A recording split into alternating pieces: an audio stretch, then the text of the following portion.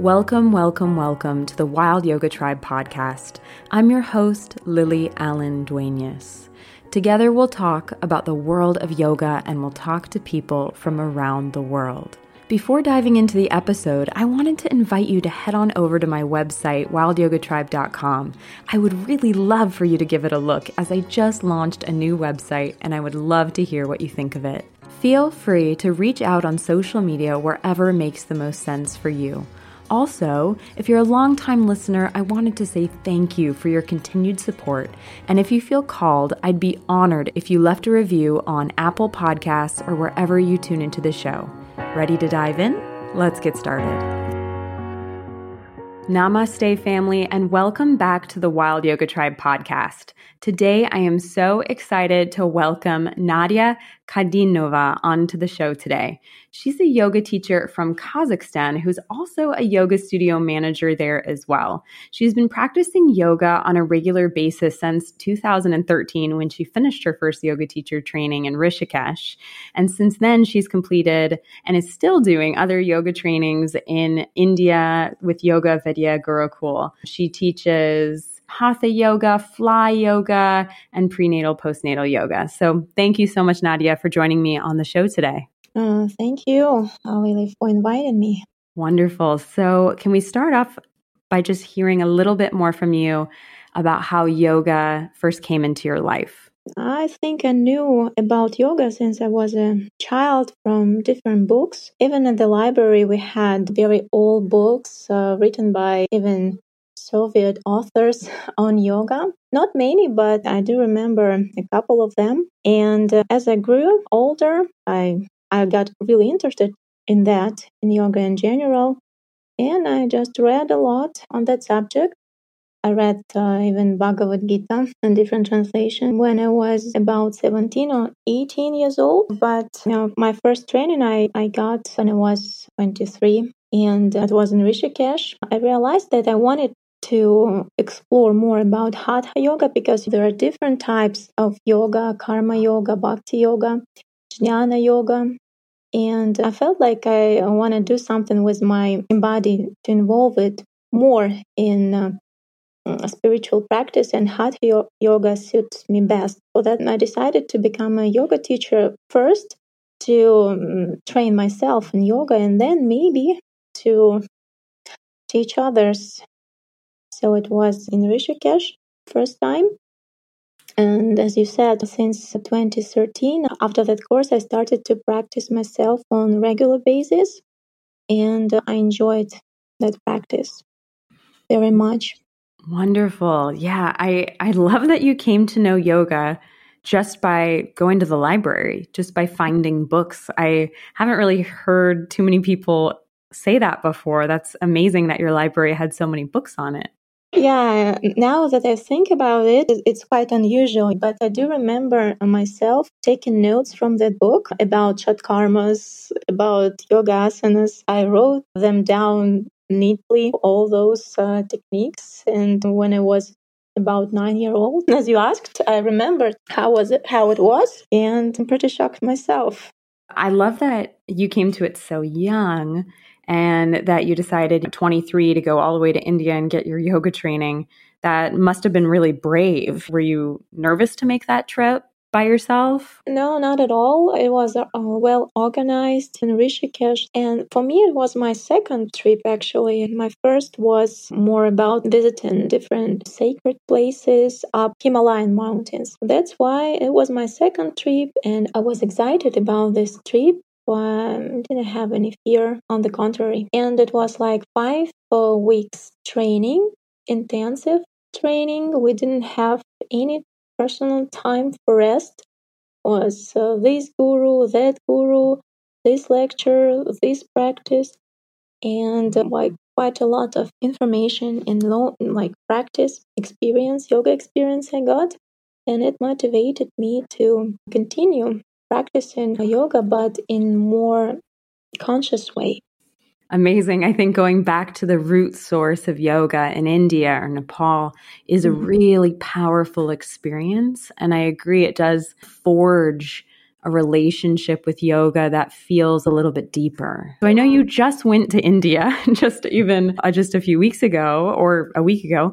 How did that trip go? Actually, the trip was quite smooth. Went well. It felt really good to be back to India. I haven't been to south part of India yet. It was my first experience. I like that rural area of Nasik and surroundings. I like the ashram Yoga Vidya Gurukul very much, and this feeling of being in India, the source of yoga tradition. And this tradition, I could smell it in the air. I could feel it was on my skin. And all I was doing was recharging my batteries and enjoying the association with such beautiful people, gurus, like teachers. So it was like really good, but short, only 9 days this time. Amazing. I'm so glad you got to go back. I've been trying to find a time to go back because I had tickets and then the pandemic hit and I had to cancel all my plans and then borders were closed. So it's just felt very difficult to get over there, but I know it's finally opening up. So I'm really glad you went and it was so smooth and so great. And Nadia, I know, speaking of like yoga studios and ashrams, I know you manage a yoga studio in Kazakhstan. Could you tell us more about the studio and about what it's like to manage it too? Well, this particular studio that I do manage is small and not really fashionable, like it's not a downtown, it's a like normal quiet district, and it takes quite a lot of effort to market yoga, to attract people to try yoga in this particular area. And we have, interestingly, like seasonal, say in summer people like to do a lot of outdoor activities. They have cottage houses, and during summer yoga is not very popular. But autumn, winter, and spring, we consider a busy season for us. It's spring now, and during this time we work. We have about 10 different groups in this little studio that I manage. We have Kundalini, Hatha, we have Fly Yoga, Iyengar style, classical Hatha yogas, and people really enjoy those who come and do yoga with us for 3, 4, 5 years. They're really happy with yoga and have beautiful results. Many of them improved their health. Many of them do lead an active lifestyle with yoga. Almaty, and this is the city where I live, located near beautiful mountains. Our yoga teachers often lead groups to the mountains. They invite their students to join them for a trip to this or that particular point in the mountains. We have a lot of beautiful lakes, a lot of beautiful canyons here. And some of the clients become like a family with us, with their teachers. And this is what I think yoga is about, is creating beautiful relationship and family, a feeling of a family. You said that you feel like yoga is all about family and community and relationships. Could you tell us what your definition of yoga is?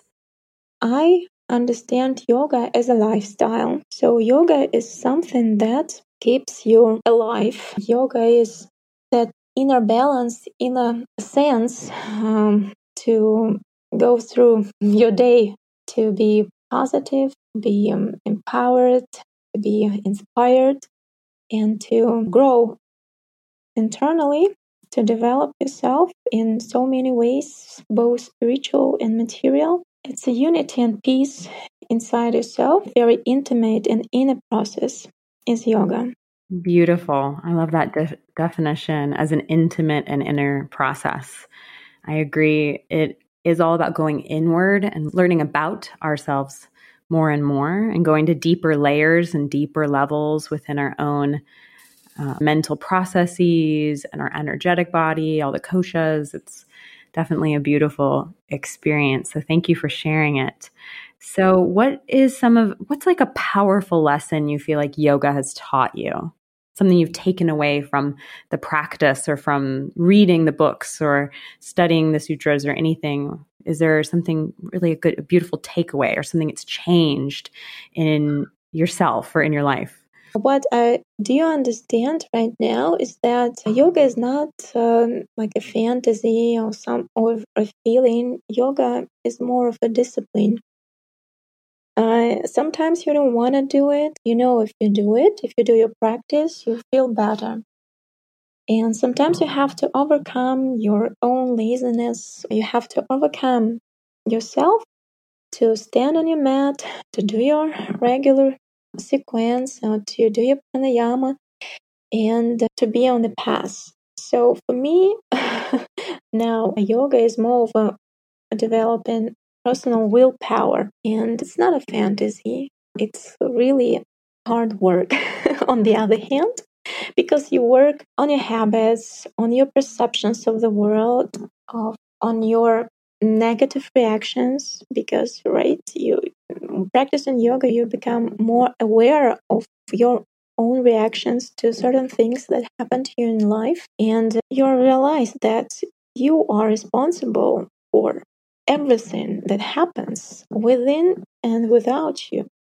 And what you do now is your choice. So, a constant self-development practice is what yoga is. So, Nadia, I still feel like we haven't talked quite enough yet about your yoga studio that you manage. I'd love to continue to hear a little bit more about it. Managing a yoga studio, this particular kind of yoga studio, small ones which are located not in the top spots of the city, I would say it's quite hard business, because now we have so many alternative offers on the market. Big fitness centers, they offer quite good programs, like as they sound to most of the people, at a lesser price, as if we compare with those little yoga studios. And so the competition is high in such city as Almaty, and we have to put a lot of efforts in marketing and sales department to promote yoga. We use Instagram, we use advertising, but it also comes with a price. And little businesses, like small businesses, it is hard for them, it's always hard to survive or to manage well. The main goal is to develop teachers, or to find good teachers who will be able to create a long-term relationship with their clients. As I said, a feeling of a family, a feeling of connectedness, and yoga, to be able to transfer real yoga values to every client that comes to us. And that is how we survive, by inspiring our teachers to teach yoga in a traditional way. And also their qualification is quite important, because now yoga teacher needs to know a lot about anatomy, about biomechanics, to be able to really help people with the health issues. I know, I keep telling everyone that a yoga teacher is not a doctor, but most of the people who come to yoga first time, they want to improve their health. I think it's everywhere, not only in Kazakhstan, but this is the common perception of yoga as some healing practice, like a magical tablet from all the diseases that person have. And so both qualification of the teachers and their ability to transfer real true yoga values, and to build a firm family relationship within the group, like are two most powerful things that keep like little businesses as ours ongoing. But also I can tell you about Almaty. In general, yoga is very well developed in the city. The city, one of several biggest cities in Kazakhstan, and second one is our capital, Nur-Sultan. It was renamed recently. So these two cities are known for yoga. So yoga here and there are very well developed. And as for the other parts of Kazakhstan, not really. In some cities and towns, maybe one or two teachers for like the whole city. Or in my hometown, for example, it's in the North Kazakhstan, like 50,000 people, not a single yoga teacher there. So if we talk about Kazakhstan in general, then I would say that yoga is underdeveloped in Kazakhstan as a whole. But take Almaty, for example. Here we have enough of yoga studios and yoga centers and yoga programs. So in our situation, it is hard, to manage a studio to promote yoga because of so many competitions. Interesting. So, do you feel like the general population, just the citizens in Kazakhstan, the people know about what yoga is? Is there kind of a general awareness or not so much? General awareness that yoga is a very good system for health improvement, mostly physical health improvement and magical gymnastics that will help you to feel better, to move better. And just you have to be active enough to get into this process.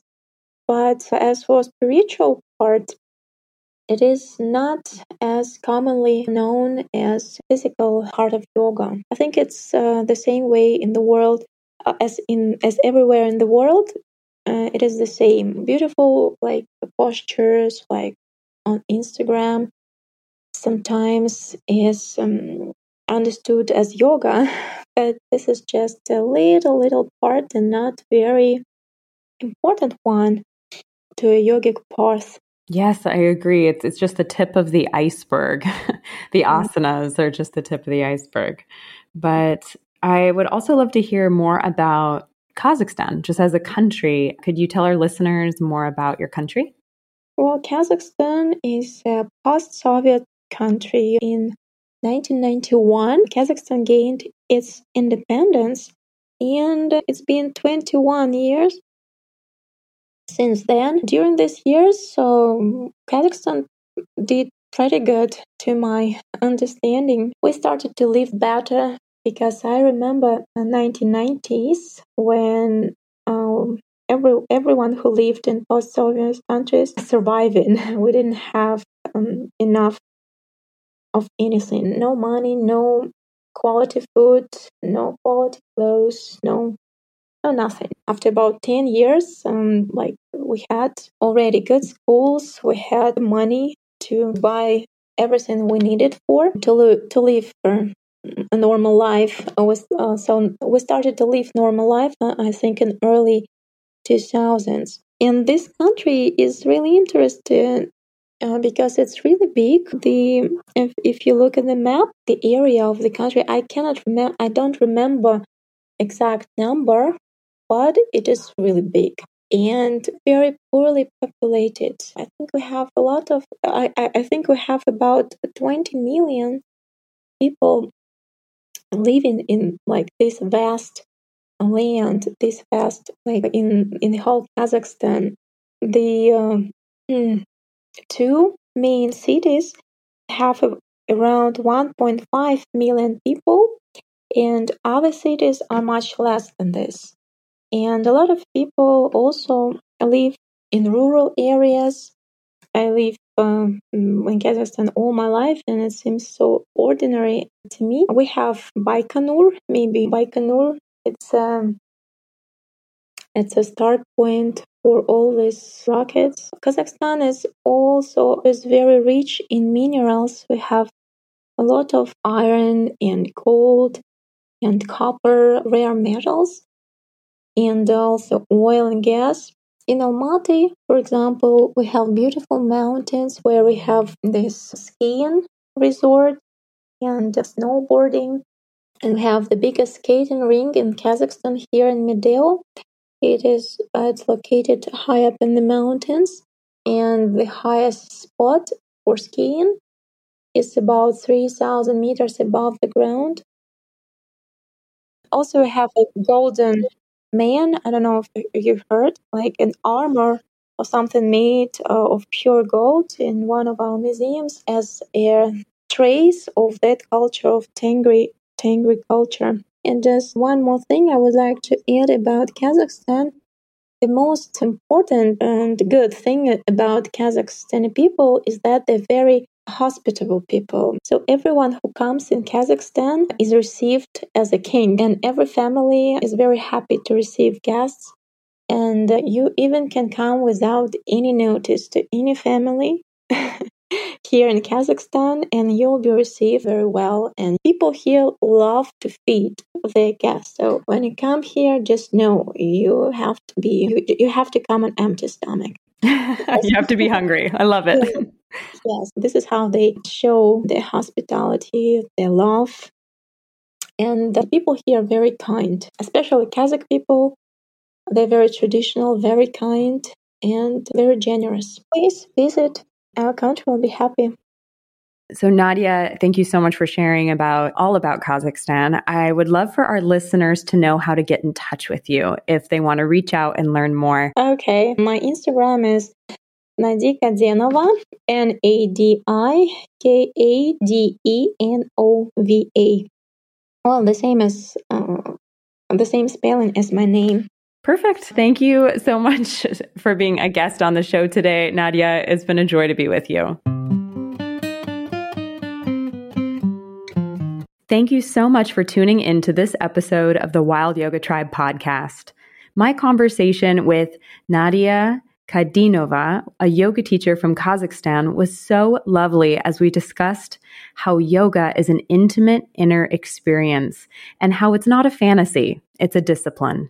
Yoga is where you learn about yourself and actually have to overcome yourself in a way to show up for your practice every day. If you're looking to tune into a podcast episode that's all about how yoga is not a magic pill, it is a constant self-development practice, then this is the conversation for you. Thank you for listening to the Wild Yoga Tribe podcast. Be well. Thank you for the gift of your attention today. If you feel called, please share this episode with someone who you think could benefit from it. Leaving a review would also be so appreciated. I also hope you can join me online on my website, wildyogatribe.com, or on social media. I would love to get to know you better. I would love to share with you and to hear your thoughts. Send me a DM, send me a note, get in touch. It would be great to hear from you. And as always, be well, dear one, be well.